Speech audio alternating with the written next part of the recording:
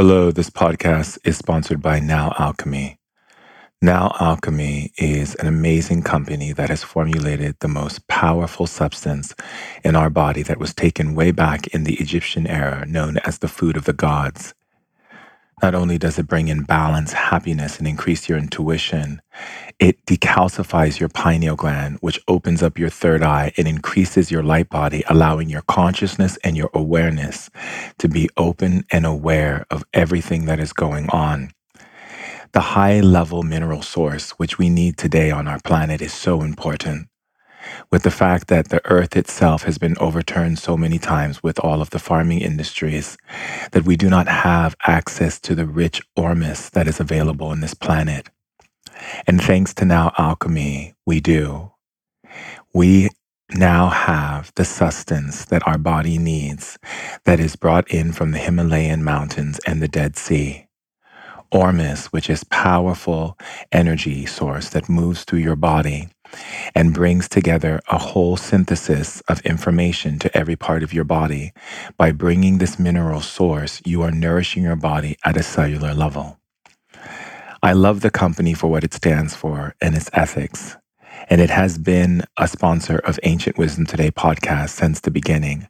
And that's why I always ask the tribe to support the sponsors who are sponsoring this show, because I go through each of the sponsors with strong ethics and integrity to make sure that whatever they are bringing forth is in line to the planet and into you and for all of us, so that we can grow and have health and wellness in our lives.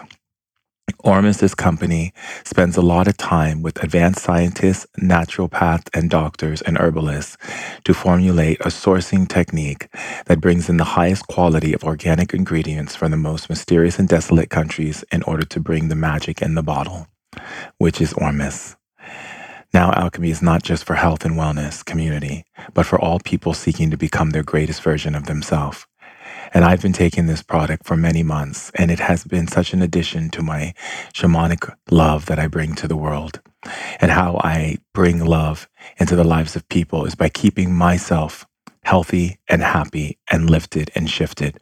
By bringing the highest source of minerals in my body, I am able to hold a high vibration of energy and light when doing healing work, or when I'm speaking to large groups of people, and when I'm here lit and doing Ancient Wisdom Today podcasts.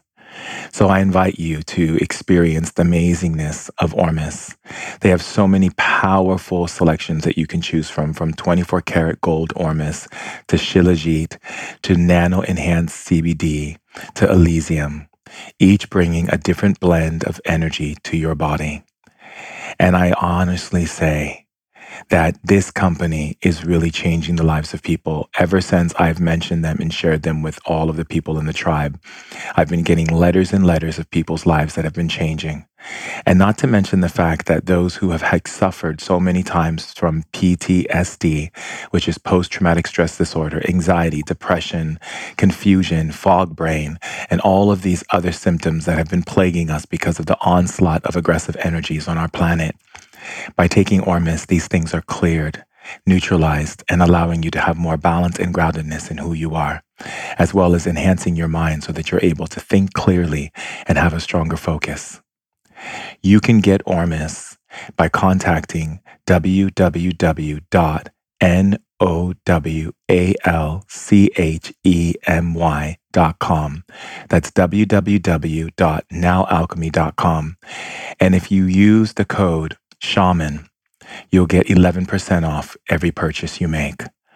I'm so happy, tribe, that we are putting beautiful things in our body, because putting beautiful things in our body is putting beautiful things in our mind and our spirit. And that allows us to shine and radiate our truth in this world as leaders. I love you. Enjoy the share. Human beings have been sharing stories for hundreds of thousands of years. And with those stories came the emotional, spiritual, and physical knowledge of the ancients. Shaman Durek is a 6th-generation shaman, an evolutionary innovator, and a women's empowerment leader. He's here to bring forth the ancient wisdom of our elders to help heal and bring happiness into our modern society. we're sharing ancient knowledge in modern times in order to put the power back in people's hands. Welcome to the tribe. Hello, tribe, and welcome to Ancient Wisdom Today podcast. And I love you. So anyone who hasn't told you today that they love you, let me be the first. I love you, love you, love you, love you, love you. You're so amazing and you're so powerful. And I'm so happy that we are lit leaders bringing legacy and leaving legacy to all of the children that are coming into this amazing planet Earth. And we get to stand tall together in this beautiful tribal circle. This is the greatest gift ever, is to be able to witness the power of all of us coming together in our own abilities and the way in which we share and the way that we provide information so that we can grow and continue to prosper in every single way. So I just want to say thank you. Thank you for being on Earth. Thank you for being alive. And thank you for being so powerful. And I'm really excited because my brother, who is literally, and when I say like my brother, he is my brother. We have so many parallels and connection, and he's such a gift to the planet. And from the first day I met him at Mind Body Greens Revitalized. And the moment I heard him speak on stage and the moment that I've seen him and the way he carries himself and just the realness. And that's what it's about, tribe. It's about realness. And just connecting with him was like literally being home and just having family time. And I'm very close to him and his wife. And I love them so much. And I'm so happy that he's in studio with us today on Ancient Wisdom Today for today's share. So I want to welcome everybody to the amazing, powerful thought leader, innovator, creative genius, Dr. Adi Jaffe. Welcome. Thank you so much for having me, man. And I couldn't agree more with the feeling of, literally feeling like we're somehow connected and related from long before that meeting a couple of years ago at Mind Body Green. So thank you so much for having me. It was an honor to have you on our podcast, and I'm really excited for this. Yeah, absolutely. And, one of the things for me is just, everything that you represent. I love going on my IGs and like seeing you on and then just going on and listening to you. I love it. Because it's one thing to listen to someone who's like a doctor who's talking about like, addiction and all these things going on. But it's another thing to talk to someone who just doesn't give a shit about all that other stuff. Yeah. Right. And it's just real and just brings it in and hones it in. So tell me, I just want the tribe to really begin to understand who you are, why you are. How did your journey begin in your field and in your path? Yeah. So, it's always funny to try to figure out where the journey really, really started. Yeah, of course. Because, if I have to point where it started with drugs was I became a meth addict when I was about 21. But I started with alcohol and drugs when I was 14. And if I step back even before that, I was looking for a way to fit in and a way to feel like I belonged with other people, which I just really hardly ever felt like I had for as long as I can remember, like since I was 7 or 8 years old. And until 14, I was just kind of anxious and weird and always trying to make everybody happy. And then at 14, somebody handed me at a sleepover camp, they handed me a bottle of vodka. And I felt weird about it because I didn't really want to drink. That didn't feel like a good thing to do. But I also was not going to stick out. I already felt awkward enough and like I stuck out everywhere. So I just drank. And I had like 3 or 4 swigs off that bottle. And 20 minutes later, I just felt fine. And like, if anybody here listening can relate to this, like I felt fine for the first time. I was dancing. And I wasn't dancing and not thinking about what everybody else is thinking about my dancing. I was talking to girls. It was so much easier to just be. And that started a quest that ended with that meth addiction of me just wanting to be okay, and the drugs got more serious. The problems that came along with it became more and more serious. I became a drug dealer. I started selling weed when I was in college because I got arrested for shoplifting and I didn't want to talk to my parents. So I sold drugs to make money for the lawyer, which I don't know if that's entrepreneurial or just crazy, but it's something in the middle of those. And I think it's a fine line between both. yeah. So I was like, I don't want to tell my parents that I got arrested. I'll start selling weed, made money to pay for that lawyer, and then realized selling weed was making me a good amount of money. So I kept selling that. And when I moved to LA, I got into harder drugs. I mean, we were doing ecstasy on a regular basis, but meth became my thing. And I became a daily meth user by the time I was 22. And all day, every day, was using meth, selling coke, selling ecstasy, selling anything else we can get our hands on. It got me. I mean, I just have to say for 1 second. yeah. And I'm saying this because I got to be real about it. But didn't the burn feel so good? Snorting the meth? Yeah. Oof. I mean, so it's funny, right? It's like, it's called glass, right? Meth is called glass. And it's like, partially because of what it looks like. But then, when you snort it, it feels like somebody took a dagger. The first time you do it, you're scared. Because it literally feels like somebody just took a knife and just stabbed you in the brain. It goes so deep. And then, yes, after that, just like heroin addicts talk about, I've never shot up, but heroin addicts talk about when they put a needle in, that puncture, the moment it goes in feels really good. It's the same thing with that stabbing. Even though, let's be honest, it keeps feeling like there's a needle going into your brain. I loved it. Yeah. I was like, get ready for the burn. Yeah. But I got addicted to that burn and then what came after, I tell people, somebody who's never used meth and has just watched Breaking Bad, which is pretty much what my life was like. Breaking Bad was my life for about 4 or 5 years.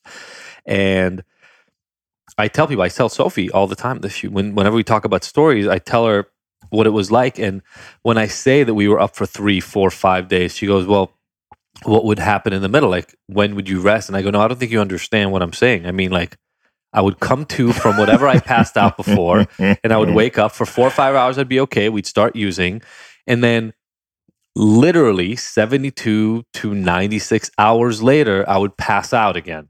And hopefully I was in a bed or on my couch or like at somebody else's house. But my body would give out. By the way, one time, because I don't think I've ever told the story publicly, but one time my body passed out at the wheel of the car.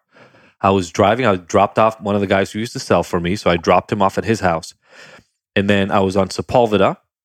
I turned from Palms right on Sepulveda. And I remember nothing after that until after National, which if you know anything about that area of the world, if you don't, Google map it. It's like 2 blocks. I drove in a meth blackout for 2 blocks until my car veered into a parked car. And I came to hitting the other car. I stopped. I got out. I had a lot of drugs on me. I threw the drugs over a fence in case the cop showed up, found the first tow truck that came by, paid him cash to get the car out of there, and just escaped. But I would literally pass out. And that was the life I lived until I got arrested. I don't think I knew that it was going to ever end. It's interesting because, I had my own meth experience, Yep. and a lot of other things that I did. And it's really funny because sometimes when people hear, oh, I'm a shaman and you're a doctor, they think, you guys did drugs. I know. And I think it's really good for people to hear that because the people who are in that world know that there is a way out and there is a redemption at the end of that journey. But I'll be honest with you, I remember in my dad's house, I literally had I moved in 2 drug dealers into my dad's house. Perfect. Okay. Oh, you mean you don't want them to have to come to you? They might as well live there. Just live in my house. We had this huge house, and my dad was working at the time. He was doing a lot of work for stuff in LA and building these different hotels and stuff. And I was running a training, which was really funny because I was I was 2 different people. I was the guy who was doing all the drugs and partying and stuff, and then I also had a class of women that I was teaching in magic and shamanism to. And wow. It was How old were brilliant. you? I was about, I would say 17 years old. Amazing. And what was interesting about it was that in each bathroom, you could go any bathroom in the house. I had a mirror and I had a string tied to a big pen, but to have Sure. everything.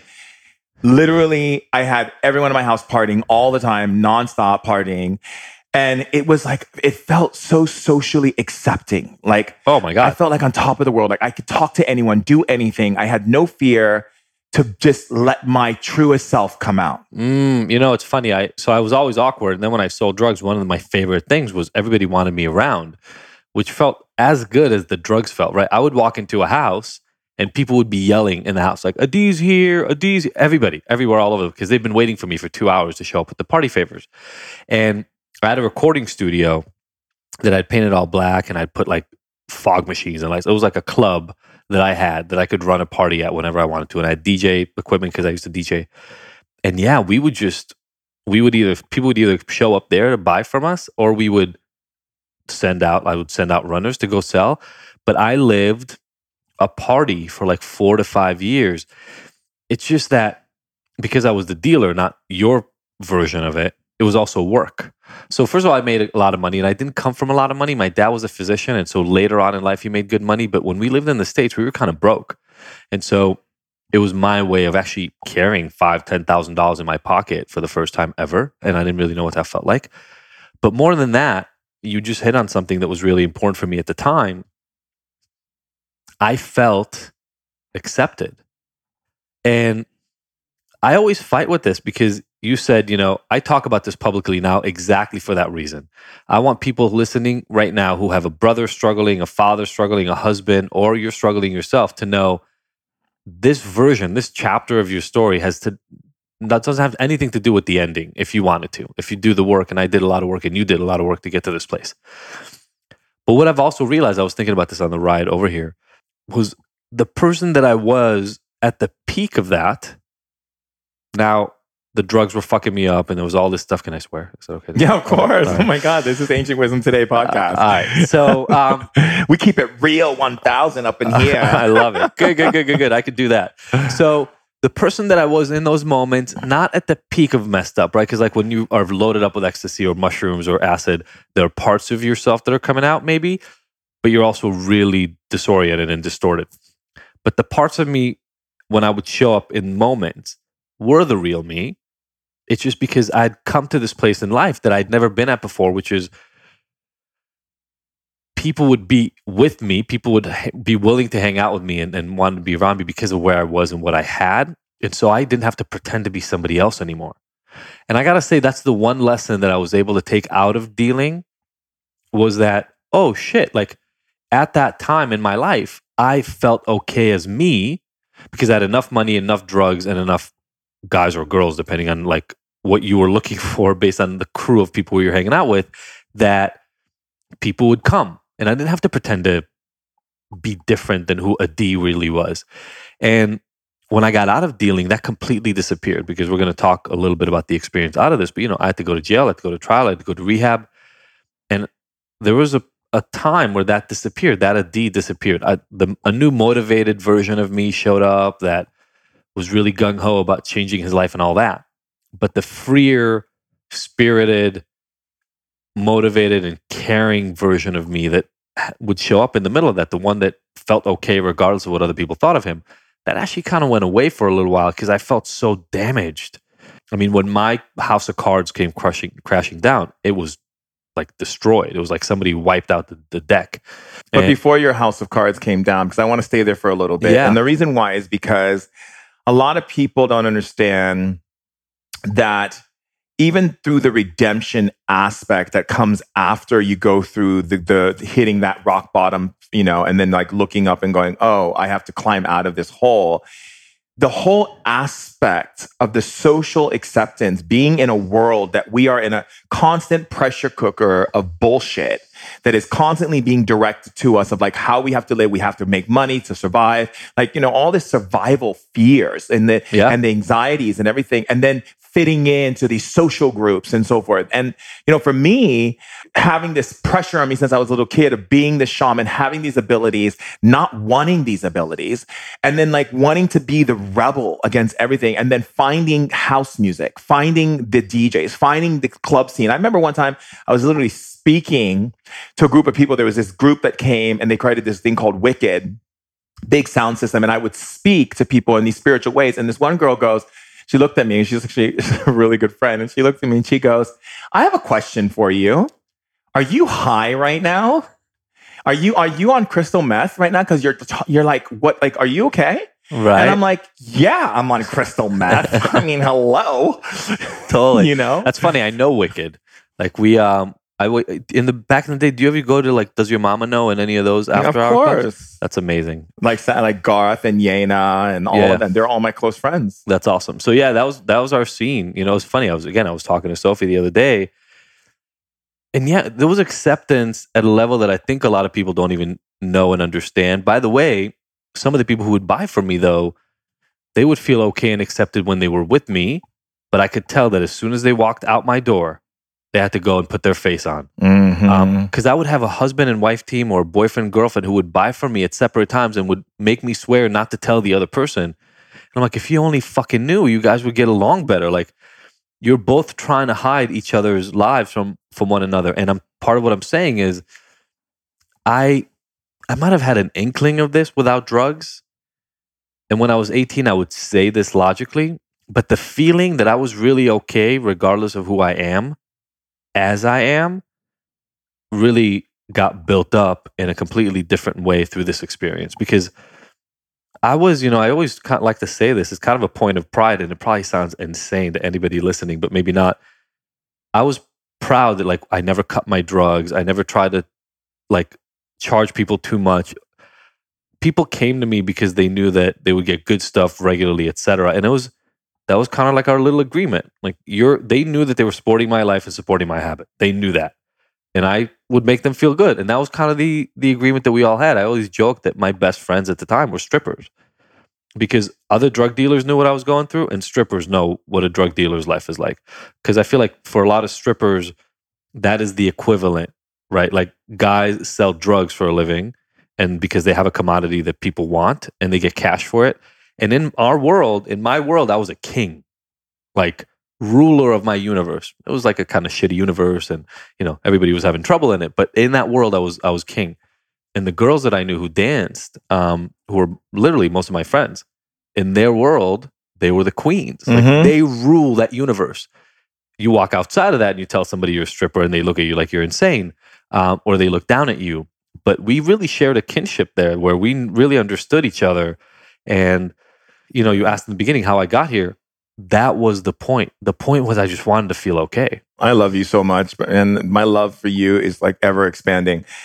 So the funny thing is that I had a lot of friends who were strippers, and to this day, one of my friends, she's a doctor. Yep. She was a stripper. Yep. My other girlfriend who was a stripper has become like this amazing big fashion stylist. And my other friend who's a stripper, she became a neuroscientist. Love it. And the stripper friends of mine, what I loved about them, even my friends in the red light district in Amsterdam, when I used to go to Amsterdam, because I was friends with a lot of the girls in the red light district, there was like this big community. And they all would come and meet. We would all go to the cafes late at night after they would finish their jobs. Yeah. And we used to have real talks. They would be like, they would say things to me like, you were born to be this shaman. Like, are you ever going to like go to it? Like they would like break me down to look at stuff. And you know what? It's so interesting because when you say that, it brings back such a nostalgia to all of the things that I experienced, because a lot of my teachers at that time were other drug dealers, other strippers. We had such an understanding of one another. Yeah. There's a power though when you look, drug dealing is a really weird occupation. Much like I assume stripping is, right? Like you have this thing in your hand and there's somebody who wants it because it's going to make them feel good. But you need to build up trust. I mean, they hold the key to your life, because if they decide to tell somebody that this is what you do for a living, your life is destroyed, and you hold the key to their life in some way. And I will tell you, we had a lot by the time I was done and before I got arrested, we had about 400, 500 customers who would buy from us regularly. And I considered most of them friends. They would use what I did to allow them to let go of the hell that was their life. We were like a refuge for them. And I didn't take that lightly, and I don't take it lightly now that I've kind of done a 180 and have weirdly ended up in the exact same role for people, just without the thing that I hold in my hand as the substance. Because the discovery in the end is that everybody who came to me wanted what I wanted, which is they just wanted to be accepted. They just wanted to feel loved. They just wanted to feel like they belonged, regardless of what they did at work, how much money they made, what car they drove, all the pretending that they did outside. And so, again, there's a huge power in it. And I don't regret a moment of the dealing. I do. There's a piece to me that always feels weird about the recognition that there were hundreds of people's lives, some of whom did not work out well, right? I mean, some of the people that I knew ended up in jail. Some of them are still addicted. Some of them died. There's a pain that I carry around that. Why? Why the pain? Yeah, I mean, first of all, can I call you King Adi? Coming from you, I'm not going to say no, but I love it. I already see. I mean, first of all, you and I would have been friends if our paths would have crossed.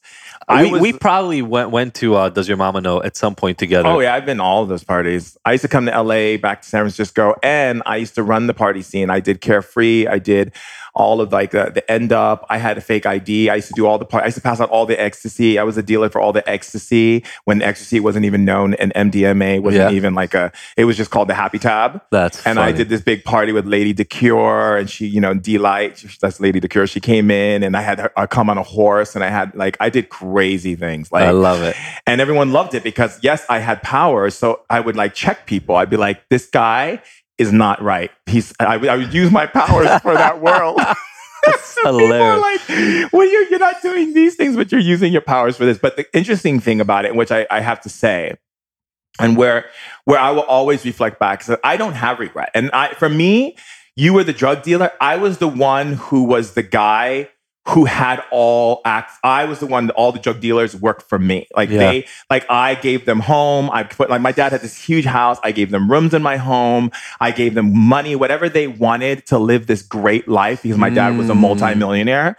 I was establishing all of that for them. Yeah. So when we went to parties, they wouldn't give anything so everyone knew you respect me to get to my dealer. That's funny. I love it. And my dealers always had the best of the best. Yeah. But it's interesting because I was caught up, even today I do these events that I started back then with my friends called Sunset. And we turned it much more into a spiritual event, but Wicked was around and we had Yana, Garth, we had all of the Frankie Knuckles, all these people from New York, from Chicago, from all over, from LA, and the thing that I when I'm listening to you speak, what really tapped in, and now we have to really dive into this deep emotional place, right? Is that we were insecure so much to the point that we didn't feel how we belonged in this world. So we created that what it did was it gave us that ability to feel comfortable in this world. Yeah. And I see a lot of today when I go to Ibiza and I'm doing this, I see people doing that still. People are always doing it. They're doing it right now in LA. Yeah, exactly. I'm just not part of that world anymore. Right. I go into the party scene. I do avocado and MTC oil, and I have my, dance. I'll dance to 4 or 5 in the morning. Everyone's all lit off of the energy and everything. And they're like, how are you sustaining yourself? I'm like, I don't have to do that. I've been there already. I'm old school. I come from the old school. When you go old school, you know what I'm saying? I know what you're saying. I do. I know what you're saying. So the thing is that the way we can help these people is to help them to understand is that we have to create something, because you just said, I feel regretful I carry that pain from all those people. And even that's not freeing them. Yeah. I don't know if I feel regret. I mean, I might have said that. I don't remember, but I feel the pain for sure. And it's like, look, so I worked in the studio and I would kind of live there. And when I say I would get fucked up there, and then I would pass out on the couch, and then I would hook up with some girl, and then I would get fucked up. And it was this rotating cycle of that. And then people would come in. Now, sometimes people would come in with the keys to their car, and they're like, hey, I don't have money. Can I give you my car for drugs? And I was like, you need to fucking go home and get some sleep. I'm not taking your car. Can I give you a necklace for drugs? And there's a piece to me, and maybe that is, and that's why I love our conversations. Maybe that is the piece to me that is saying, that is kind of stuck in that place and feels like I should have rescued those people somehow, whatever. I would always turn them away.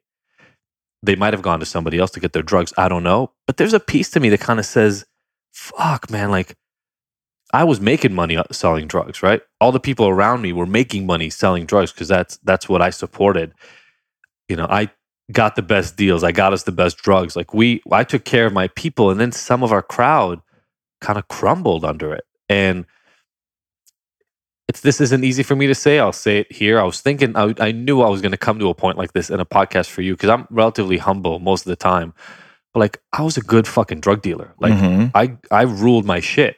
I never owed anybody money. Like, I kept coming up. It wasn't until the arrest that things kind of fell apart. But I would see, I don't know how to say this in a PC way, so I'll just say it. There's a lot of people who can't handle it.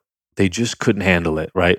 Too much freedom, too much access, too much money, too many drugs, and they crumbled.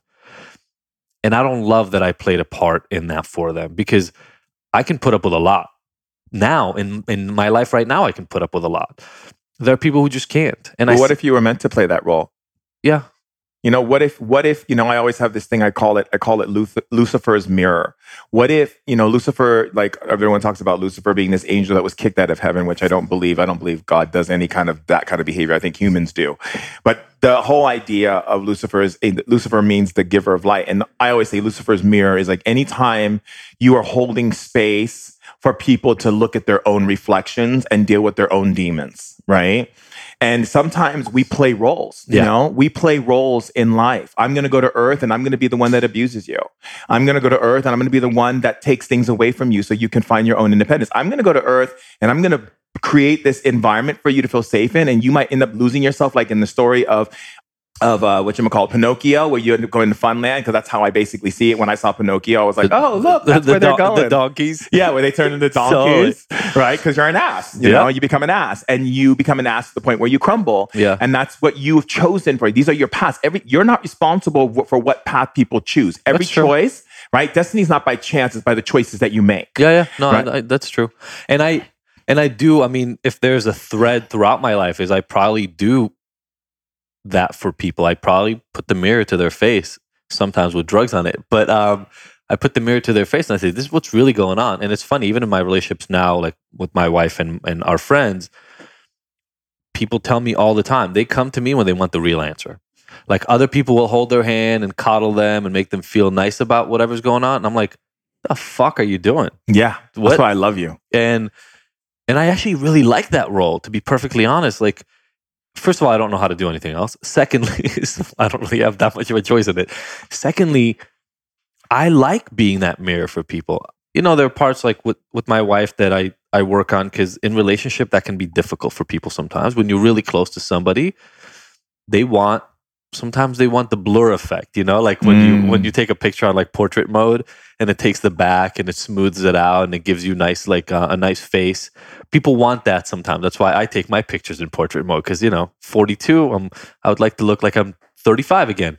But I love playing the real mirror role for people, and I still do that now at work. I think that's exactly what you're supposed to do. And I think in relationships, because I had this girlfriend I was dating. She's amazing. She's opened me up to so much. And she had this thing called the brutal truth.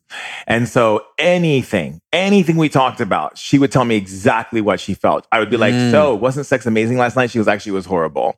Yeah. Like you were totally not present. You're glorifying in your own self. You weren't even present. Like, Or I'd be like, yeah, what do you think of this thing I'm doing? She's like, to me, in my opinion, it's shit. But you decide what you want. If you like it, go for it, Totally. And what I loved about that was I can be straight up with her. Like, what are you feeling right now? I feel angry right now. What do you feel angry about? I feel angry about this. And like, she's like, okay, we'll deal with that. And also fucking trust, man. I mean, it's why I love our relationship, right? It's like,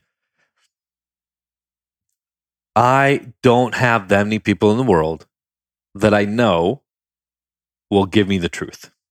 And I think that shit is probably one of the most important things we can do, because not necessarily because your truth will need to become my truth, right? Yeah, of course. You can see things in a way differently than I do, but what I don't need are people who pretend to like what I like and believe in what I believe just to make me feel okay about it.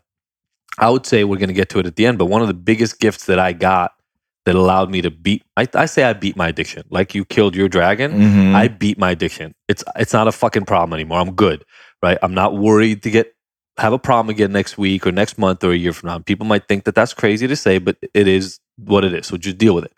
But one of the ways that I beat it was I got so comfortable with myself that I could actually allow other people to give me the real honest opinion and have the wherewithal to understand that your opinion matters. It has value. And I need to incorporate that and understand what my life looks like from other angles, because that allows me to pick a better path. It's almost like having my own Google Earth of my life.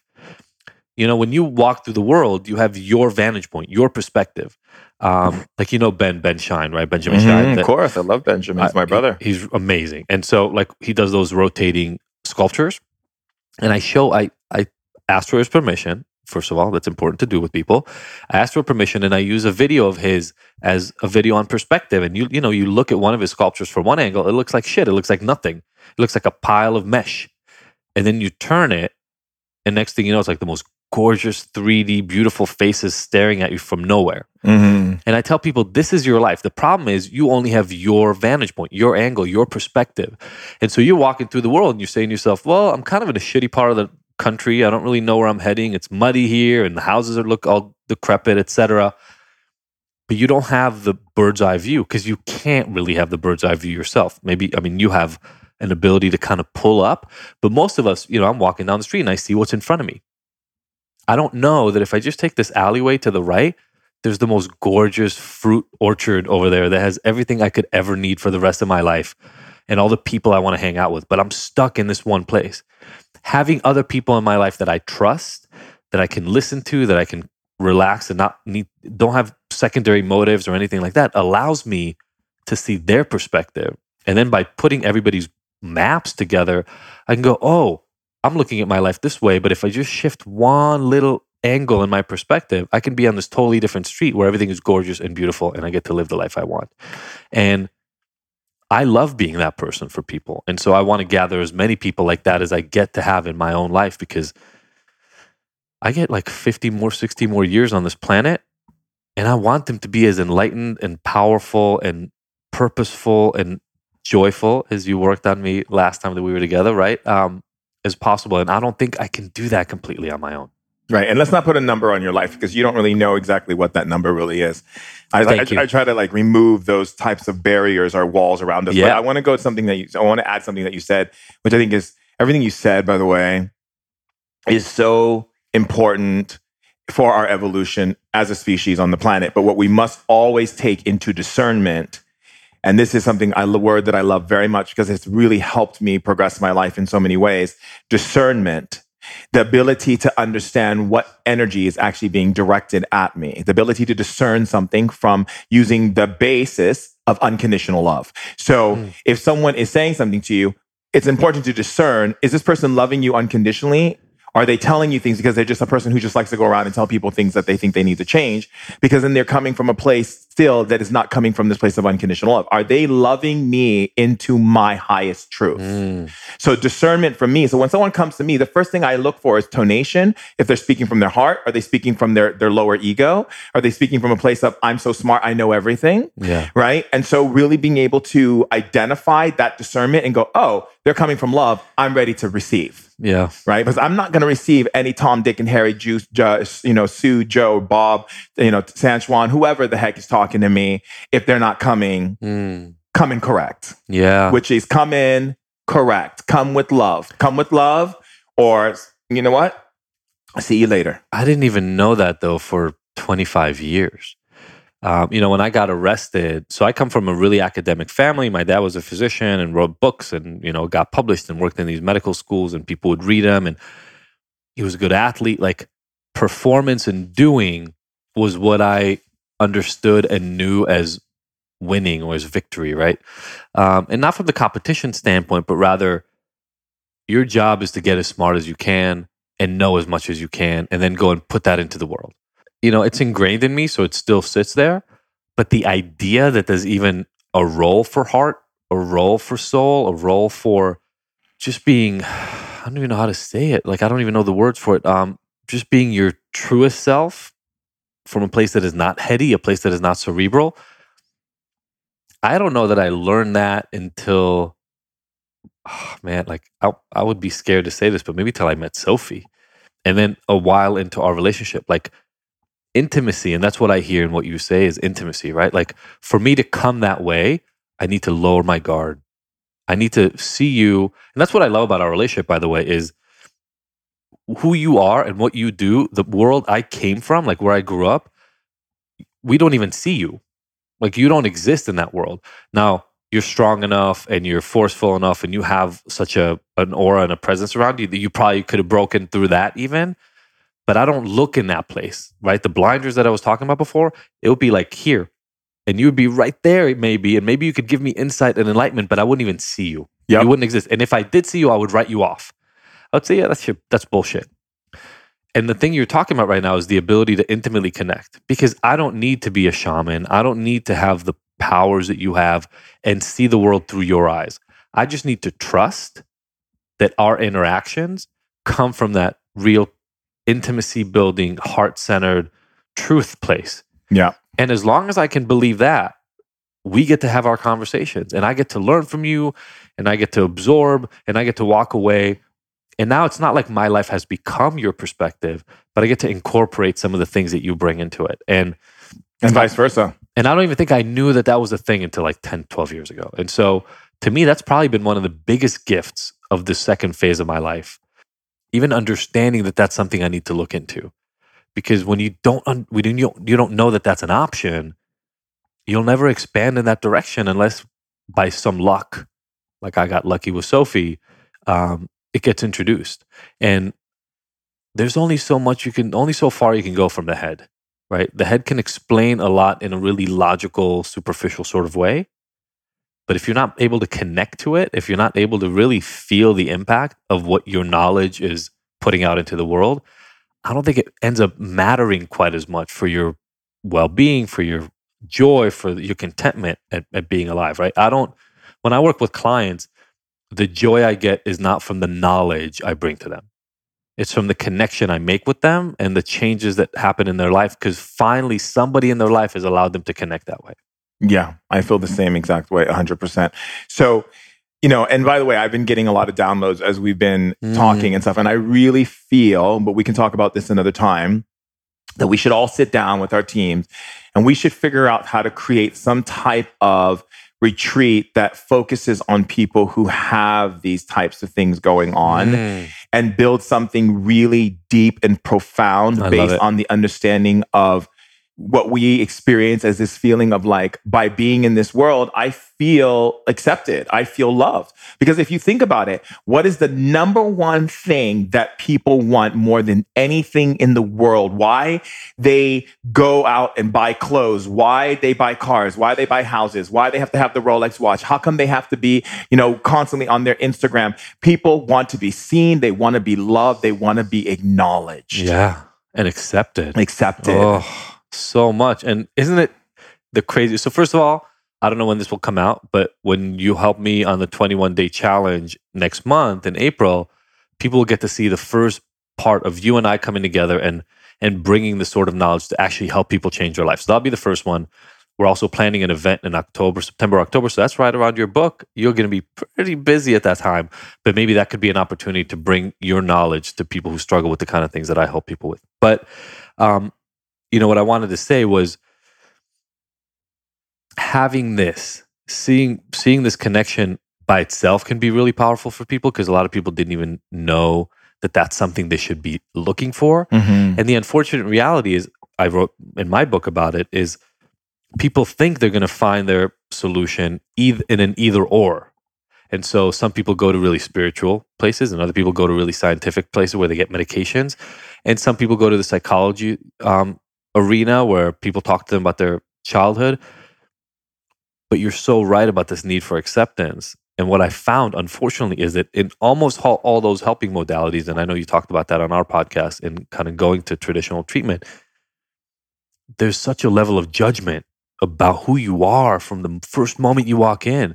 It's like, oh, you're a damaged soul. Let us help you. Yeah. I don't want to fucking treat people that way. I want to be more like, that's why my program is called the Ignited Hero Program. Praise. Because, you come in and my first thing to you is, oh my God, you made it. You made it this far. Your ability to process, your ability to compose yourself, your ability to work through struggle has gotten you to this place. Let's speak. Yes. You know, and my job is not to fix you because you're not broken. My job is to help you recognize your power. Not to, I mean, I hate, again, people hate me for this, but I'm going to say it out loud. Like, I hate that the first step is powerlessness in AA. Like, I can't stand it. Like, I need to empower you, not disempower you.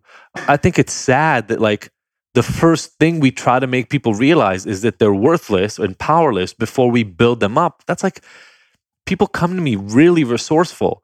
And some of them are executives and some of them are nearly homeless, but it doesn't matter. Along that entire continuum, my job is to make them see that all this bullshit everybody's been saying to them for years, or at least that they have interpreted that way, that they are worthless, unmotivated, lazy, dumb, fat, whatever the thing is that they have in their head.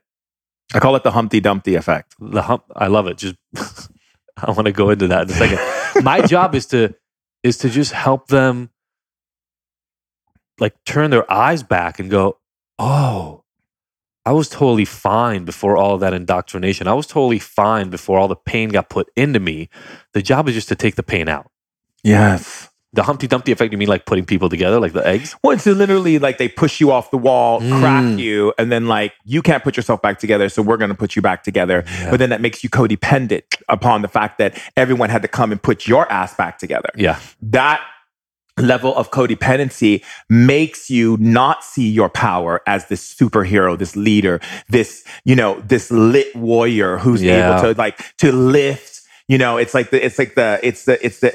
the story of Samson and Delilah. It's that being able to lift and pull those chains off and be able to recognize that the power was inside of you all the time. Yeah. Right. And it's not just because it's in your hair, like in the story of Samson and Delilah, right? I like to use a lot of things. I'm very much in the field of like whimsical storytelling. And then like, of course, like all the ancient stories. So I love it.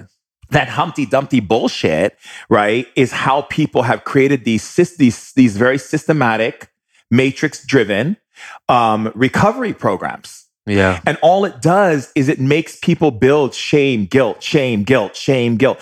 I'm using shame and guilt to keep myself from drinking. I'm using shame and guilt to keep myself from doing drugs. Which is the same thing your parents did to you probably earlier on, your teachers did to you earlier on, your friends did to you. They're like, oh, you're not wearing the right clothes. We're not going to hang out with you. And your answer when you were 5 and 6 and 8 was, I got to go get the right clothes. When the real answer was to go, wait, you're not going to hang out with me because I'm not wearing the right fucking shirt? That's your problem. Right. I'm going to go be me. But when you're 6, 7, 8, it's hard to have that ability to stand up to it. And so they beat you down. They gradually just get you to say, well, whatever we like, whatever we're into, that needs to be your thing. So yesterday it was Benetton and today it's fucking Polo. You better switch all your Benetton for Polo or you're back on the outs. And we train ourselves. We get trained to always be looking out for what other people want us to be. And it's so amazing with my clients and again, some of them are really fucking successful. Like I work with, I know you do the same, but like I work with people who are star athletes. They've won championships in athleticism. And so they're amazingly good at this one thing, but their entire life, it's almost like they were told you're only good at this. If you don't do this, if you don't win at this thing, you're going to be a complete loser and you're going to be worth nothing. So they put everything they have into this. And when it comes time to retire or when they start thinking, I don't really want to be doing this anymore, they have no identity. They have no personality. They don't know who they are. And so the most important piece of the puzzle there is just to hold their hand and go, you're good. Right? You're good. You're not good because you play basketball. You're not good because you play football or hockey. You're not good because you can sing, and you're not good because you can DJ. You're just good. Period. And if I can make you see that, then you get to walk out of DJing or being an athlete or whatever your thing is, being a CEO of a company, and understand that that's not what defined you as a human, even if you did really, really well in that game. Because the people who don't do well are the people we've gotten very used to looking down at, whether they end up homeless or they just end up not performing up to our standards. And I put that in air quotes. We look down at them. So we kind of just dismiss them. But I think the same equation works for both sides, right? Is people just need to get to the point, like, I don't know if Humpty Dumpty could have put himself together, but my question would even be like, why the fuck did he let himself be pushed off the ledge? Right? Like that's the thing that sucks. Who's to say Humpty Dumpty couldn't put himself back together? He could have levitated his own body. Damn. You know, maybe he's got this, whole new power that we don't know that exists in that world that we just didn't see. But, it's interesting what you said, because there's, first of all, I just want to let you know I'm having mental, emotional orgasms by being here with you. I always let the tribe know orgasms don't just exist in the physical body. They exist in the spirit, in the mind, in the emotions, and I'm having them with you because you're just something so delicious to my soul. It's really good. Getting into that aspect that we're talking about when it comes to people, and it's coming to like relating to people and feeling accepted.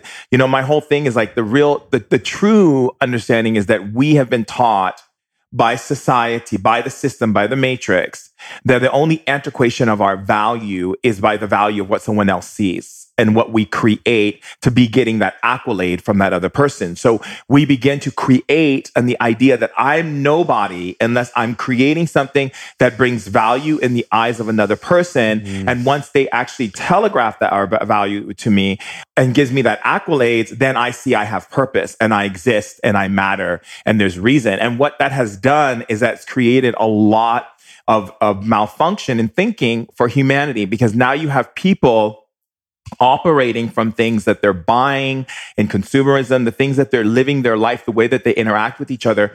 They're not living in a space of interacting with themselves first. They interact with the world first and then wait for the world to tell them how they should interact with themselves. And that creates such a very dismal energy in the human body that leads to all types of problems: inflammation, acidic buildup, stress factors go way up. And when those stress levels go up, you're talking high levels of cortisol. You're talking complete breakdown of your sympathetic nervous system. You're talking your aggression meter, meaning in shamanism, we say that how much aggression are you dealing with from environmental pollutions, food pollutions, conversations with friends. All of these things lead to a lot of these debilitating illnesses and so forth. So, oh my God, yeah.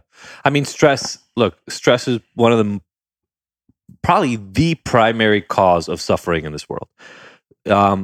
We're always looking for genetics. We're always looking for like the toxin in the environment. We're always looking for the developmental thing that happened to you when you were young.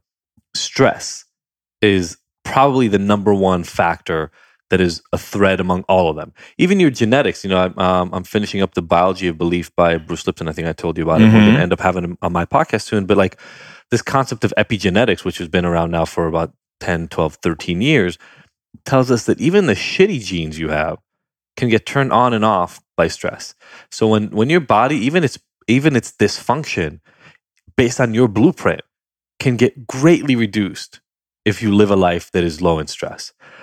The problem is we've created this society around ourselves, like we talked about before, the stress of fitting in, the stress of having the right things. So much of what we do is stress inducing. And we haven't built a lot of systems for stress reduction and stress relief. That's where I was heading. There's like none of it. There's nothing. It's ridiculous. Other than yoga, which people are finally getting into, there's nothing. Even that's causing stress. That's true. Okay, because if you're not wearing fucking Lululemon $200 fucking oh my pants. God, I gotta shake my rattle. Hold on. Okay, that was just I had to go there because literally.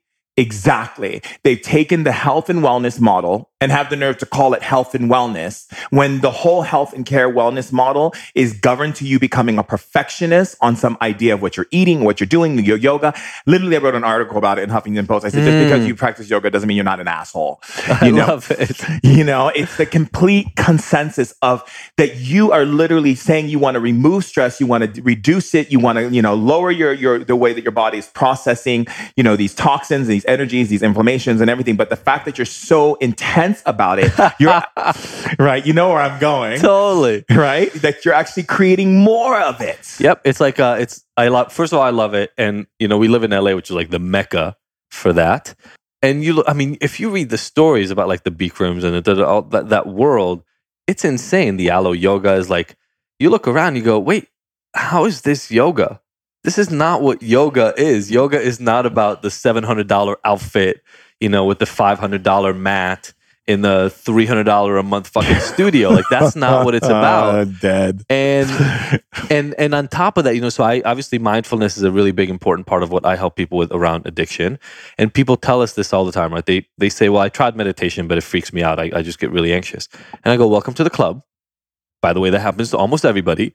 But here's the issue is the messaging you've been told is wrong. Like you have been thinking that you meditate so that you can get to this place of like this Buddhist monk where your mind is totally quiet. I said, how about just close your eyes and even figure out what is happening inside? You've been running away from your own thoughts for so many years.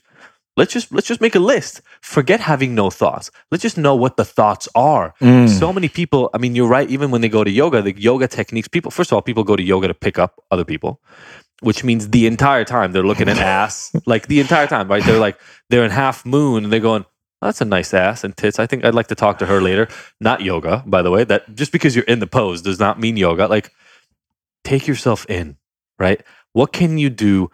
I tell people, I love the analogy of the dragon because I use something really similar with my clients, which is, you know, you've been running away from the monster. The monster is those thoughts in your head. The monster is what you don't like about yourself and what you've been told about you, all that stuff, the pain you've accumulated. It's been chasing after you. And you've been running away from it thinking, if I can just figure out how to run fast enough or turn the right corner or like drop a chair behind me or use the right drug, whatever the thing is, I'll escape the monster. But all you really have to do is you have to stop, you have to turn around, and you have to go, let's do this. Let's fucking do this, right? It might take me 6 months to beat you. It might take me a year. It might take me 5 years. But at the end, I'm not running from a fucking monster anymore. And all these techniques, I mean, that's what I love about, you know, when you talk about people's language, like we talked about the other day, and you help people find their own power. To me, that power is so that they can finally reinforce themselves, build their own armor, get their own weapons so they can turn around and just slay their own dragon.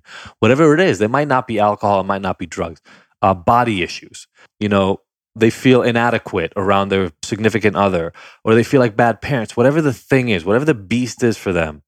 What you do helps people so much in empowering themselves and making themselves feel like they're strong enough, right? I see that in the work you do with people so much. Even the way you connect your tribe when we do our Instagram lives or when you do yours, and you make them feel part of the equation, you lift them up, right? You help them feel stronger than they did half a second earlier. And I think it's on us. Those of us who have a platform, those of us who have a soapbox, whether that's an Instagram account or your speaker, whatever it is, I feel like part of our job is to help everybody who's paying attention to us lift up a little bit on their own. To me, gone are the days, those were, I've got to say, they were shitty days where the person at the top would make everybody feel like, well, I'm a genius. Yeah, I hate that. So I'm going to teach you how to live your life, right? Oh, yeah.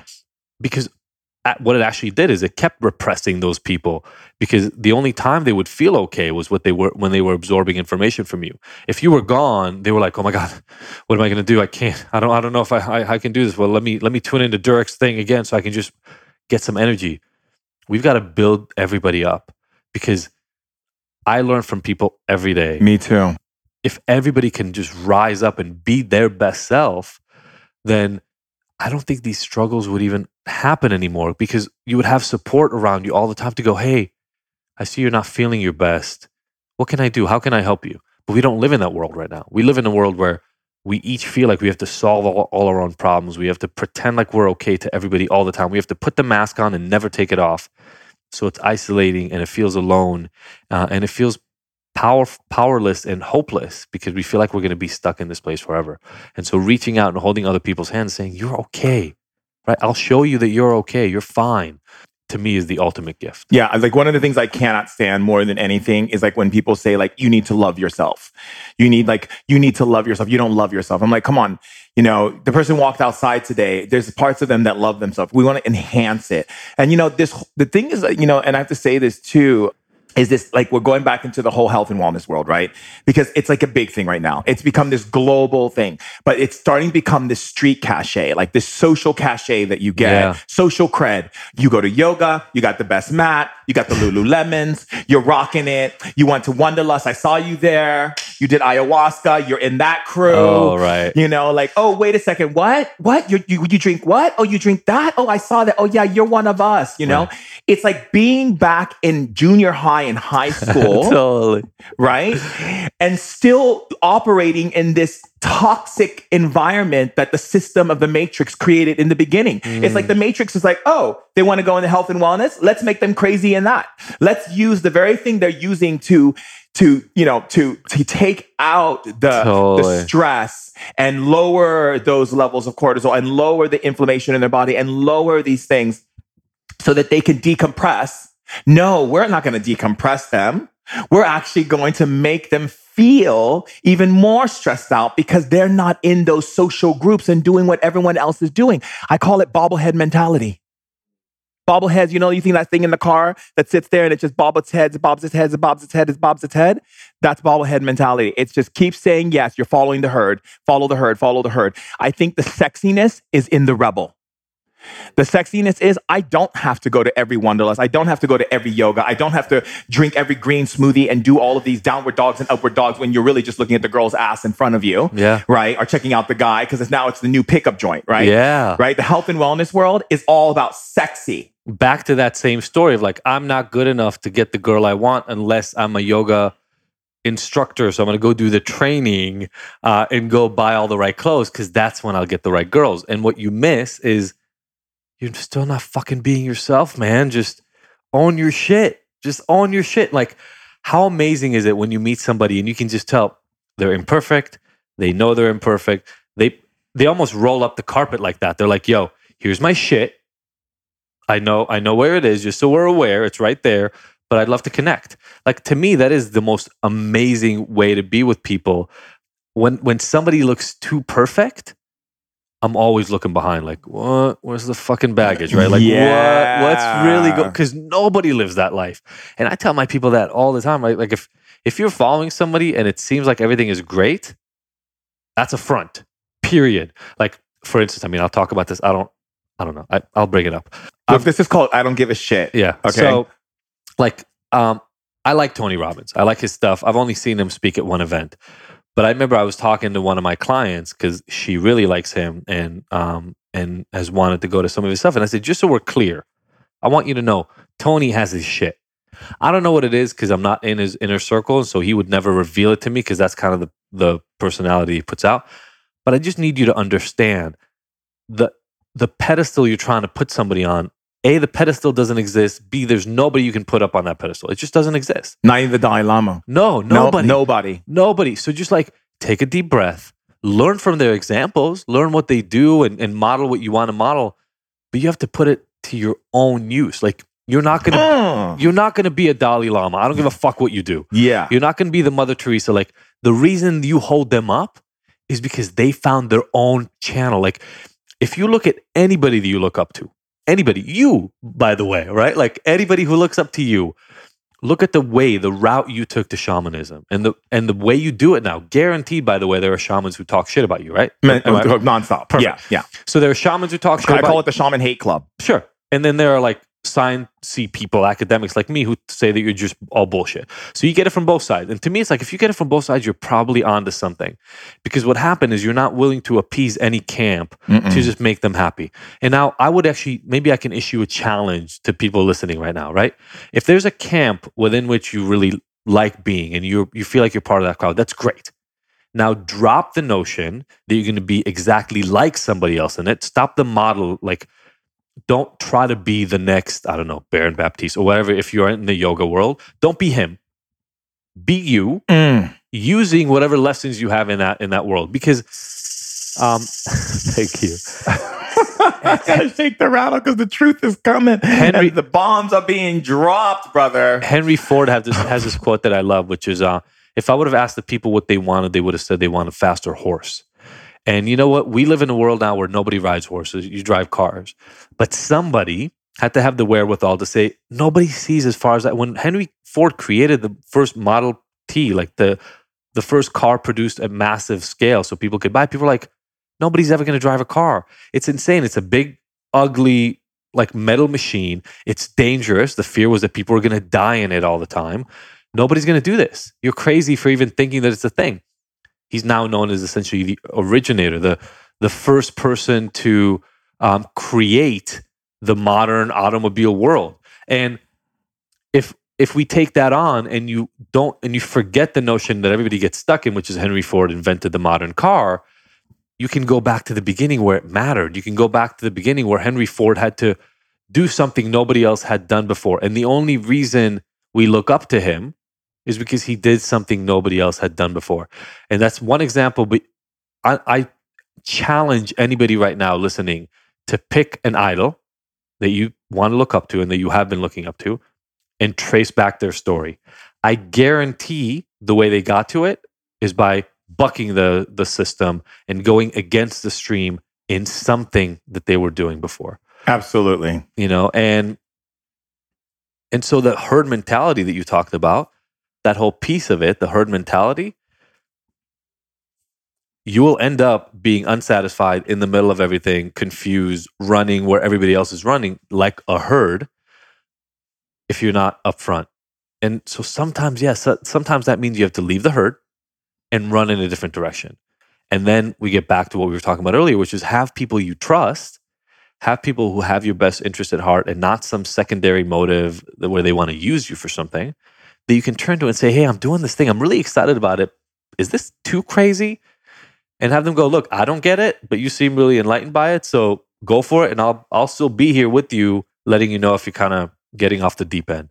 And I think that to me has proven to be a way to still have, because I still want to have some borders around the world that I get to be in. I'm not quite at the level where I'm willing to 100% jump off a cliff. And some people are, by the way, and that is even more powerful. Right. But by having 2, 3, 4, 5 people in my life that I trust to that level, I get to experiment all the time with what I want to do, and I get to really find my own path and my own route in life. Yeah, I 100% agree with that. I think that there is a new model that is being formulated by people like you and I that is like, drop the bullshit. Yeah. Like, drop the bullshit. Like, stop with the very, like, everything on Instagram has to be perfect. Because you're right. Because when those people are doing those things, I kind of look at them and go like, wow, you're trying to create this idea of this false image, but you're not really getting in with the people. It's like getting with the people. Like be okay with the humility. Be okay with the fact that you eat, sleep, shit, and fart.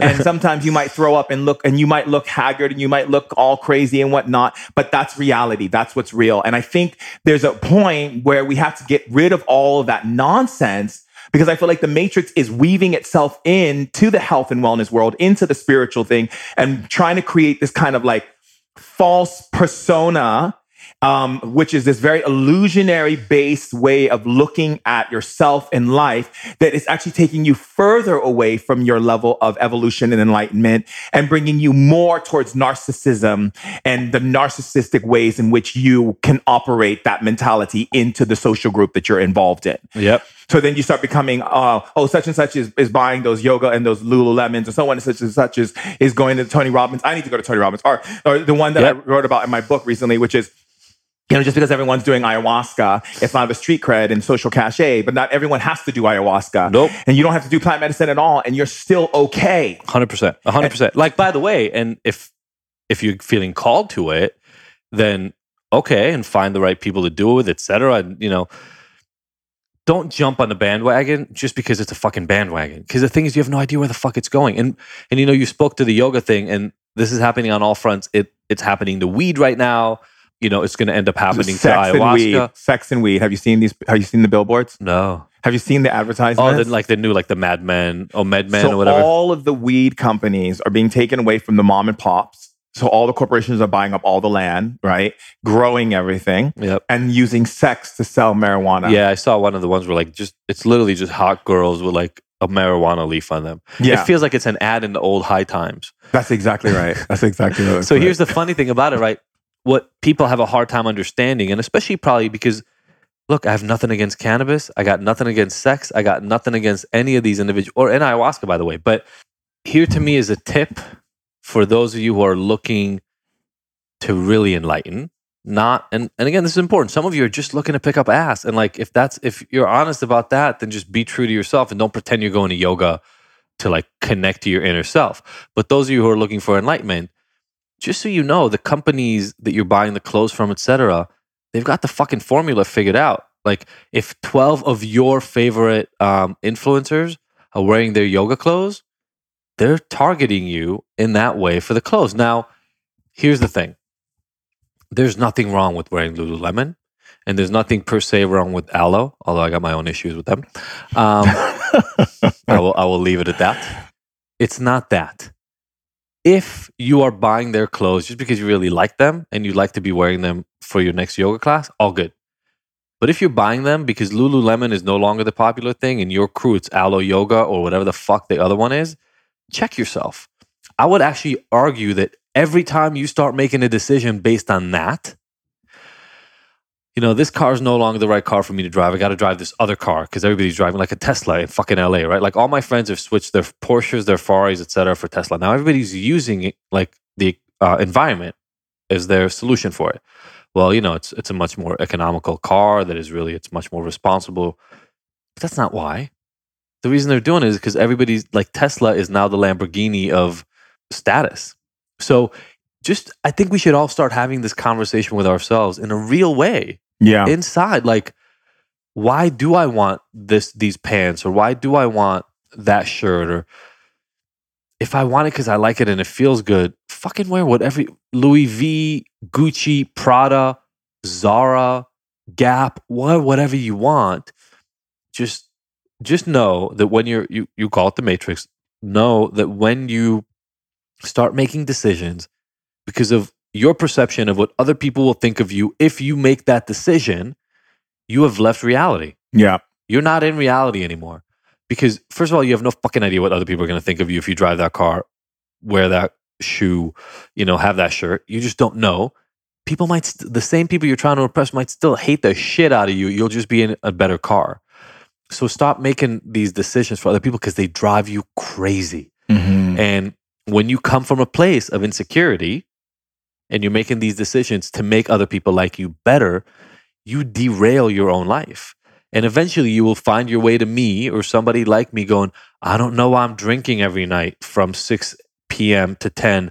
Everything else is going great. I'm working out. I'm going to yoga. I'm doing all this stuff. And I go, and I start asking what's going on. And you go, well, yeah, I've been alone for 20 years. And I go, what the fuck? Wait, is that a thing? Do you want to be alone? No, I don't want to be alone. I want a partner. Well, why? And then all this stuff comes out. I don't feel like I'm good enough. Nobody really loves me. I'm trying to get to this status. I'm trying to get to be the kind of person that the person I want to be with will love. And I go, that's where the shit's fucked up for you. Forget the drinking. It's not even about the drinking. We got to figure out where that story came into your head. And if you can sit with me for long enough and you are willing to get uncomfortable enough, we'll figure out the answer. And when you get to the other side, like you slayed your dragon, it's over. Yeah. I call it, I say wear your clothes, but don't let your clothes wear you.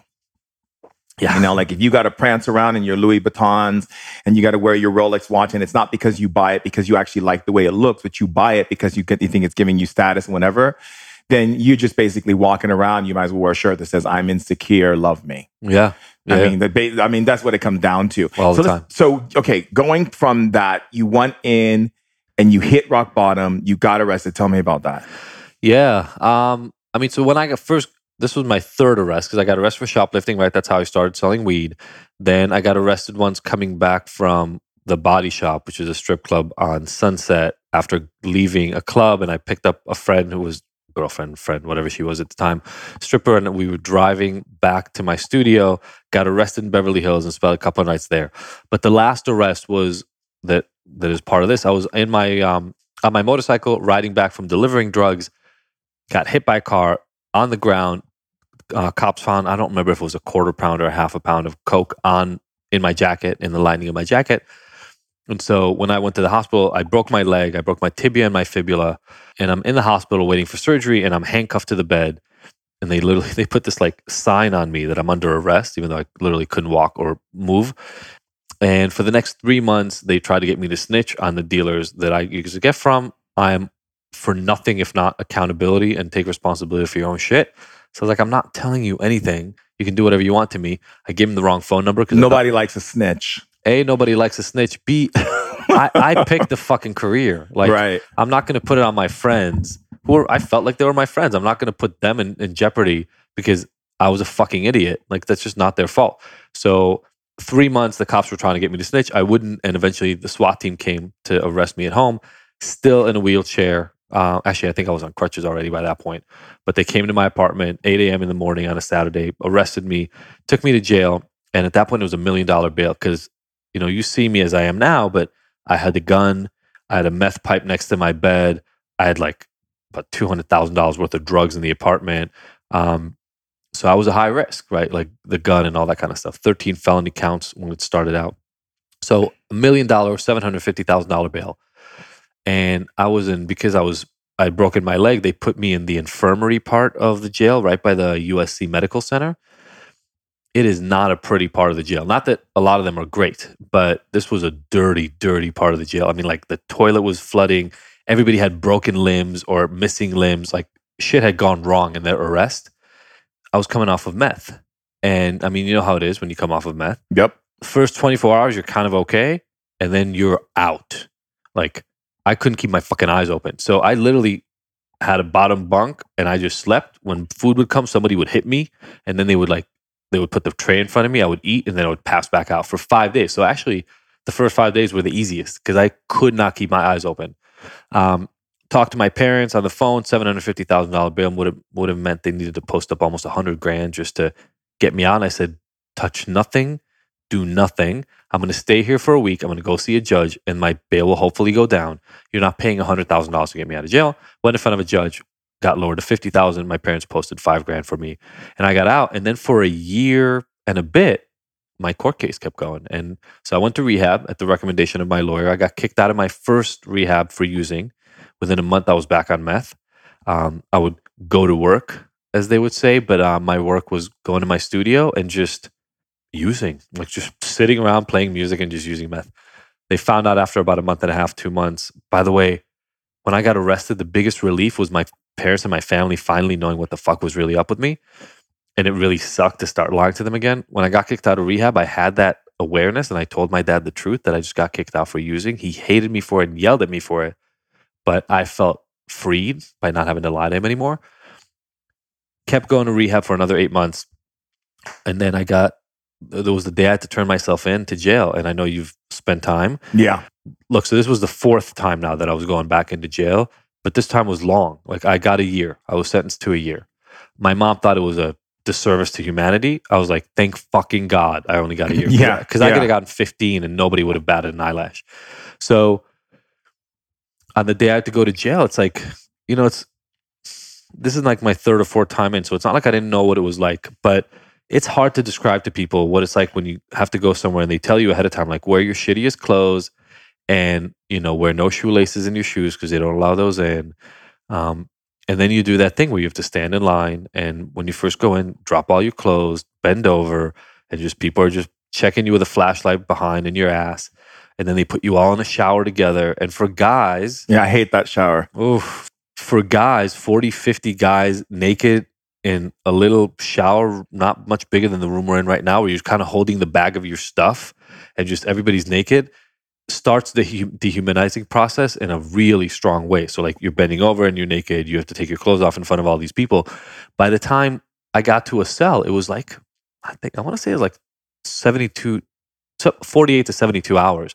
And in the meantime, you're sleeping on the floor under a table somewhere with like a toilet paper roll as a pillow, but you're so tired, you're so fucked up, you're so out of it, you no longer feel like a human.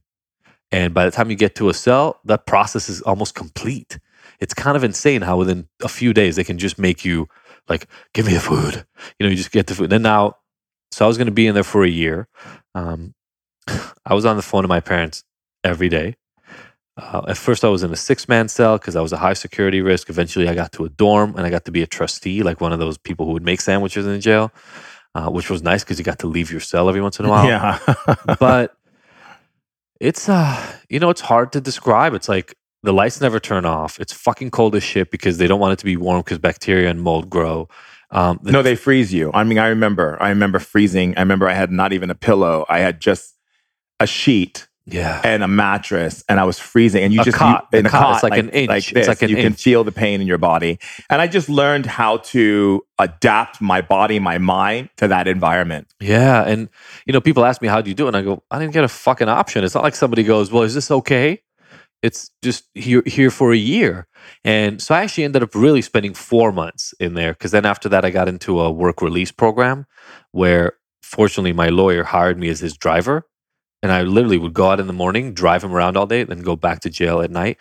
But I mean, it would be hard to count all the different things that happened in those 4 months actually being in that were tough. It's not like the work furlough thing was really easy, but beatings. I only got in 2 fights in the 4 months that I was in there, but like guys that I knew got the shit kicked out of them, like destroyed. Some guys I knew got this close to being raped. And you just had this sense about you of like, your job right now is to make it out. Now, one of the things that I know is also I met a lot of guys in there who they lived their life in and out of the system. So they called it their in time and their out time. And, they said, oh, I was out for 7 months this time. And that was like a point of pride. Like I made it out for 7 months and now I'm going to be in for another 6 months to a year. And then I'll come back out, like back and forth. And it really sank in deeply to me that can become normal. And I knew when I left jail, I made one promise to myself. I'm like, you're not ending up back in that fucking place. What do you have to do to stay out? And so, the experience for me was a really cleansing experience actually in the end of what I can put up with. First of all, like I know now you can drop me anywhere in the world and I'll be fine. Yep. Which is a real amazing thing. I got to give it up to you because we have that. For sure, in anywhere, common. like anywhere. You can put me in any situation. I'll figure a way out. And I got to tell you, there's a confidence that it gives you, because my life is pretty fucking cushy right now and it's pretty good. But I've also been through shit, and I know it could turn around like that. I'm not doing anything illegal now. There's no like reason for that to happen. But I mean, I don't want to, as you've taught me, I don't want to put anything into the universe in the negative sense. No, we don't want to frame it. But anything can happen tomorrow, and so I now know that I'm good. But when I got out, I said, I'm good, but I just never want to be in that place again. And so I had to start building literally a life that I didn't even know existed. I'd never seen it. I wasn't ever, you said you were like a punk skateboarder. Yeah. I wasn't that, but I was like a goth, like I did that too. Crazy. I love goth. Yeah. Like, we talked Nine Inch Nails was my jam back then. And it was like, I had to go, okay, what does my life look like now? And it was almost like a blank canvas, and I had to start painting it all over again, which was actually a really enlightening experience for me. I've had to test a lot of different things. There was a period for, I would say 6-7 years after that I really didn't trust myself. By the way, I was in AA for 3 years, and being in AA for 3 years in a pretty hardcore group. Wow, that's intense. I could only handle a week. Yeah. So for 3 years, I didn't think I had an option. Well, based on the court and all that kind of stuff. At that time, I didn't have an option. But I had to deprogram myself, because they make you afraid that if you ever leave, you're going to end up in a hospital, you're going to end up dead or in an institution or addicted again. And I didn't want any of those things. So I had to essentially, with my parents, create an entire path that would be different. And then I built a life. For myself. I ended up not being able to get hired, because this is probably not a surprise to a lot of people listening right now, but with 9 felonies on your record, no job calls you back. Like literally at the mall folding clothes or working in the back office. Like nobody would hire me. So for 3 to 6 months, my parents supported me fully. And then we were like, okay, you got to do something else. I went to school. I hated school. I really resented it. Part of my early story was that if you're not perfect, you're shit. And while I was really good at school, I wasn't perfect at it. And so that meant I was a failure. But now when I went back to school, I had this drive. I had this motivation to just really kill. And I ended up with a 4.0 GPA at Cal State Long Beach. Became, at the time, I don't know if this is still true now, but from the psychology department at the time, I was the first graduate student from Cal State Long Beach that got into UCLA for the PhD program. And I wanted to figure out what the fuck happened. You had shamanism to go back on and go and understand. I had academia. And I went all in. And people thought I was a little crazy because you don't go to graduate school at UCLA in psychology to study addiction. You go to study neuroscience or statistics. You go to study vision, some of the really bigger stuff. Right. I was really, really focused. And it started out trying to figure out what went wrong, what happened in me. And one of the weirdest times, I don't think I've ever told this. I told the story in my course, but not anywhere else. Some of the studies I did were with coke, meth, and nicotine. And I will never forget the day that I had to go into the lab and I was starting a meth study. And so my advisor takes a jar about 4 times the size of this thing, like a big fucking jar of pharmaceutical quality meth. And I got to be honest on here. I had to prep myself the night before because meth is not something you just run into on the street. So I never had to deal with meth before. And most people out there would have told me, don't do it. You can't do that study. You're a meth addict. You can't get near meth. And I was like, fuck that. Like, I'm a PhD student studying neuroscience at UCLA. Like, I got to figure out how to do this. So I had to really talk myself up. And then the next day, I'm in there making meth solution for my studies. And again, that was another proof to myself, another victory of like, oh shit, like I can do this. I can literally hold a jar that was like, a pound of meth in my hand and not touch it, not get near it, I'm not going to say I had no temptations the first couple of days, but erase that from my being. I call it kissing the dragon. Yeah. And it was gone. Like, I don't fucking crave meth. I have no need for it anymore because I handled it. Like, it was there. I didn't get scared. I didn't run away. I handled it. And so there were a lot of opportunities like that to prove to myself that I'm good. It's why I'm so comfortable now saying I beat this shit. Like, I'm not looking around the corner to see when this is going to rear its ugly head again because I slayed it. Yep, totally. Yeah. It's interesting because like with our paths and for those of you who are listening to Ancient Wisdom Today podcast, you can listen to my story of what happened to me and how my jail incarceration and and my life with meth and alcohol and addiction and how I pulled myself at it even while I was training as a shaman and how shamanism, how I went back into shamanism, whereas as he said, I went into shamanism, he went into academia, but literally, I mean, he is my brother and we have just very parallel experiences with the same in the same circle, actually, which is really funny. Crazy. But the interesting thing about it is that looking at the redemption quality, right? So the redemption quality is that people will be in the bottom and they'll be going through it with the drugs and the alcohol and like I said, I couldn't handle AA on any level because every time someone opened their mouth and every time someone said something to me and told me once an alcoholic, always alcoholic, I started to drink. Like I was like, I can't. I have to have a drink to listen to your bullshit. Yeah. I would go there drunk and lie to the people and be like, no, I'm listening. Like I'm here. And the whole time I got liquored up right before I walked in, And what was interesting was that was my medicine. The drugs, the alcohol was my medicine, and that was the medicine I needed because I don't think I would be here today. Yes. Right. Thank you.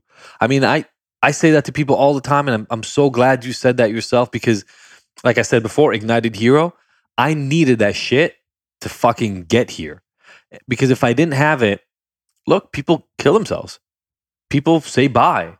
And the reason they say bye is they can't handle what's going on here. And you know what? I mean, because I've heard your story, and go to Ignited and listen to that story because it's fucking ridiculous.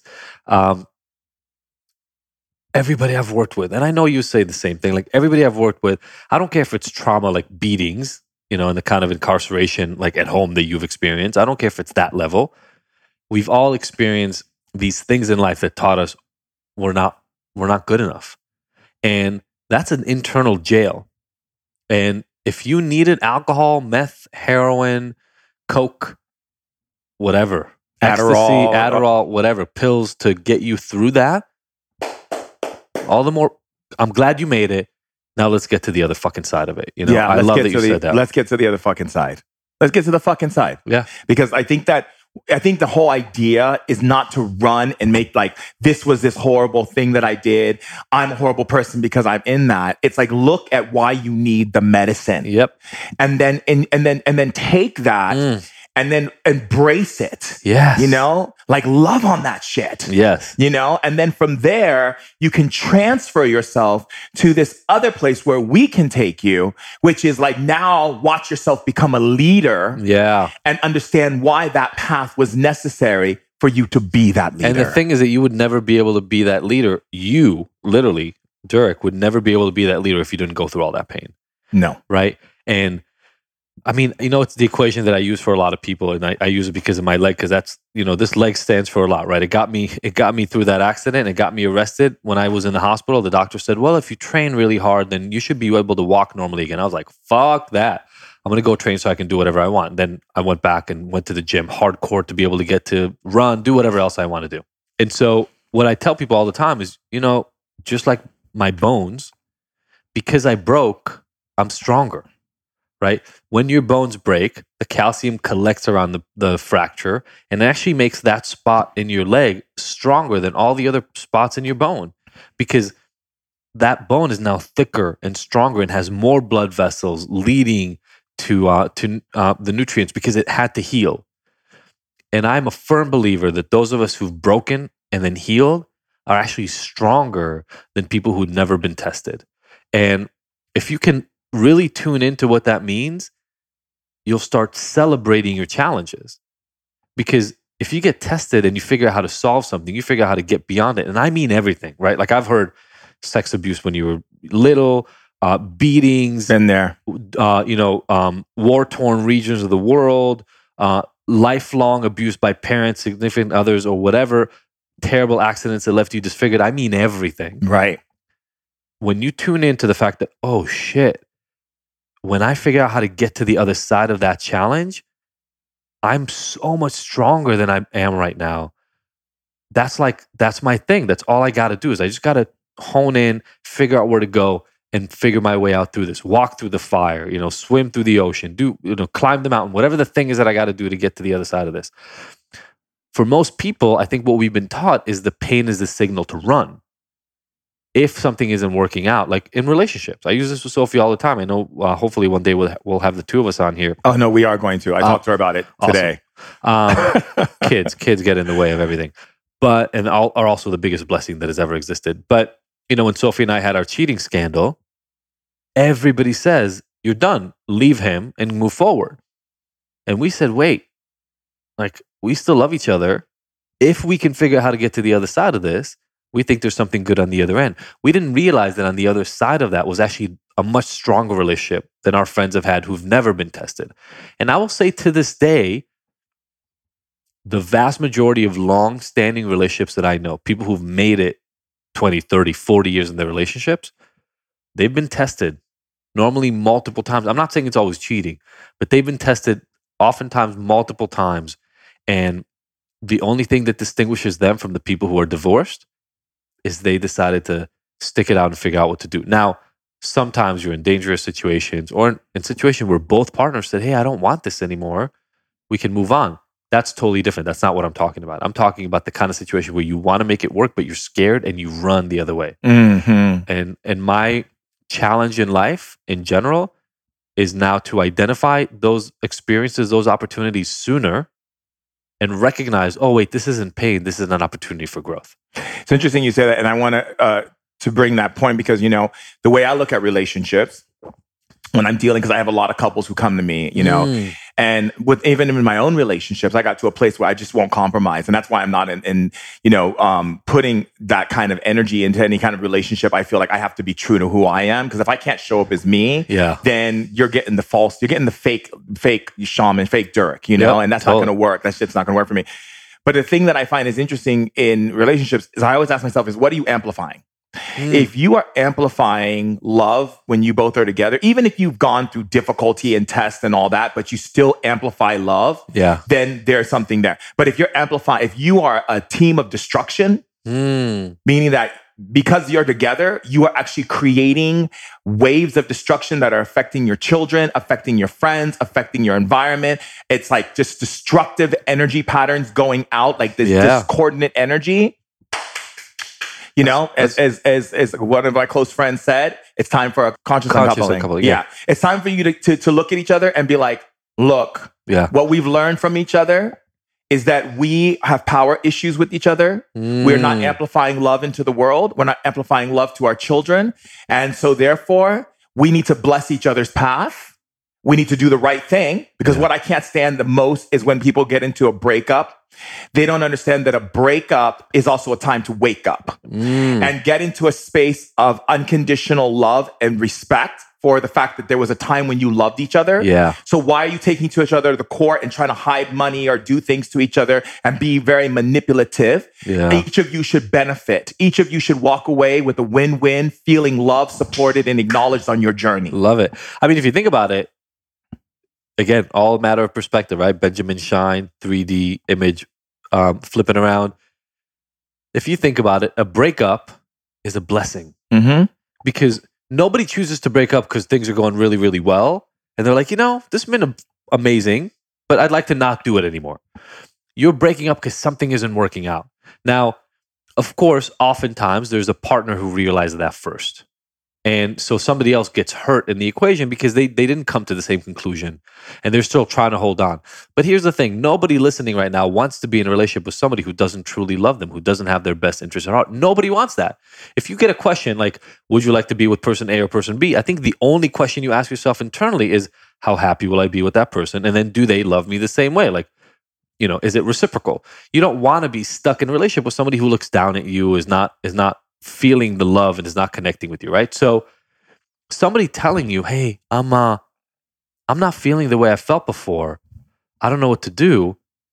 That's a blessing, because now you get two options. Is this the sort of thing we can fix? And it, like you're talking about, and I love the perspective of, are you putting out destruction or love?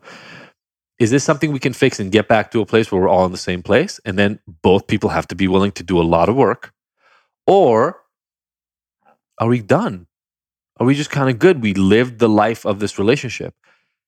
And if you can get to that perspective, then whoever discovered it first is actually coming to the other person and saying, hey, I have an offering for you. I can let you off the pain.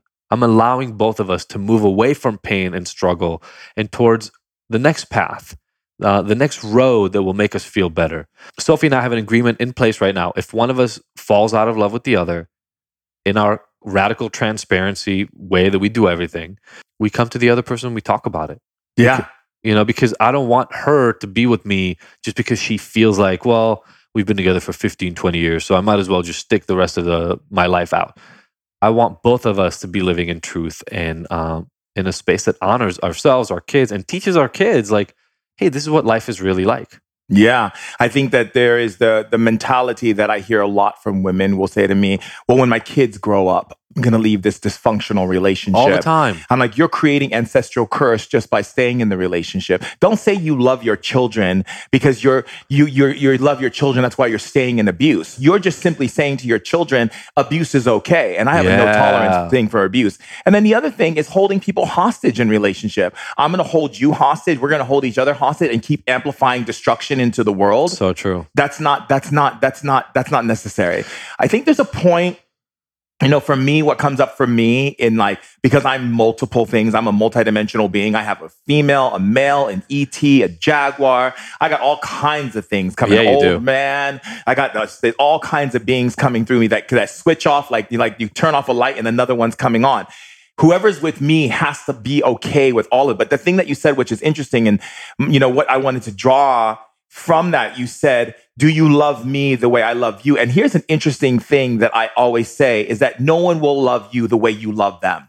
If we can get clear on that, because the perception of a person's understanding of love is based on the data, the emotional responses, and the understanding of love that they were taught from their childhood, from their time of infancy, from age 5, and then all the way up to where they are. And the movies they watched, the way that they lived in their life, the friendships they had, and the way they built their community and tribe. So my understanding of love will always be different from your understanding of love. That's a good point. The question we have to get into is, do you accept me and allow me to be me without your need to change me, rearrange me, or fix me to be able to create a partnership? Yeah. Can you come on this side of who you are, and I come on this side of who I am and create a collective partnership.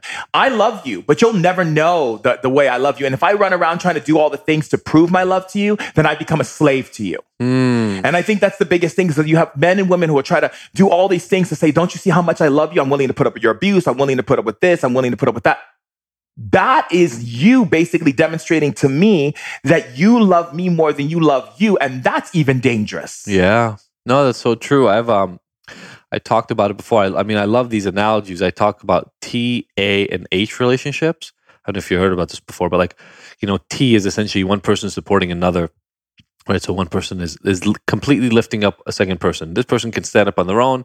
They move out and this person hits the ground. An A relationship is two people are dependent on one another. They're connected with a line. And so there's something more that the relationship adds to the support. But if either one of them moves, they both fall down. And then there's an H relationship. Two people can stand on their own.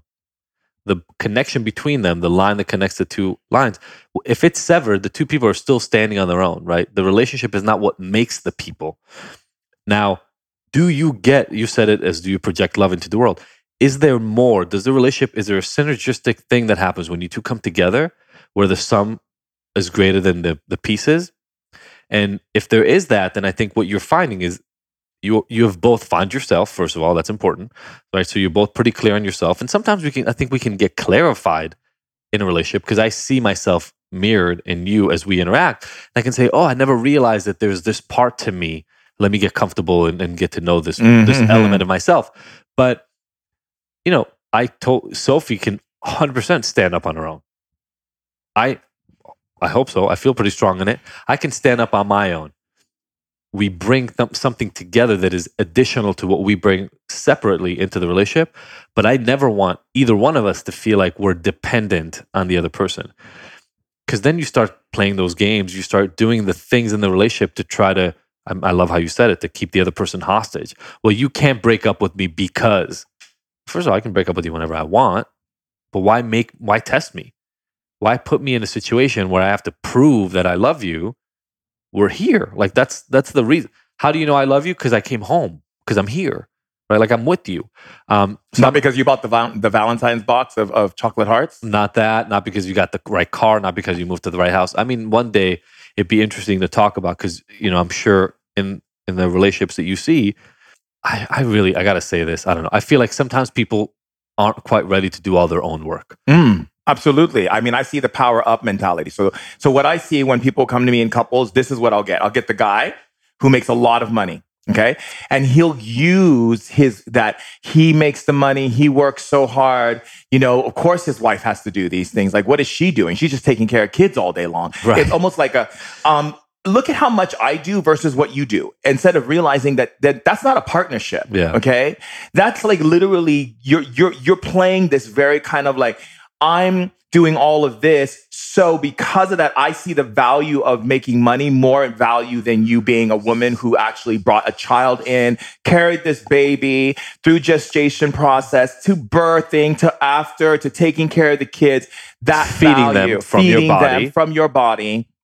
That value, that understanding is just as strong as the antiquation of what's in your bank account. I got to be honest. I was in that place, man. I mean, before we had kids, I was in that place. My dad was never around when I was growing up. My mom raised me and my sister.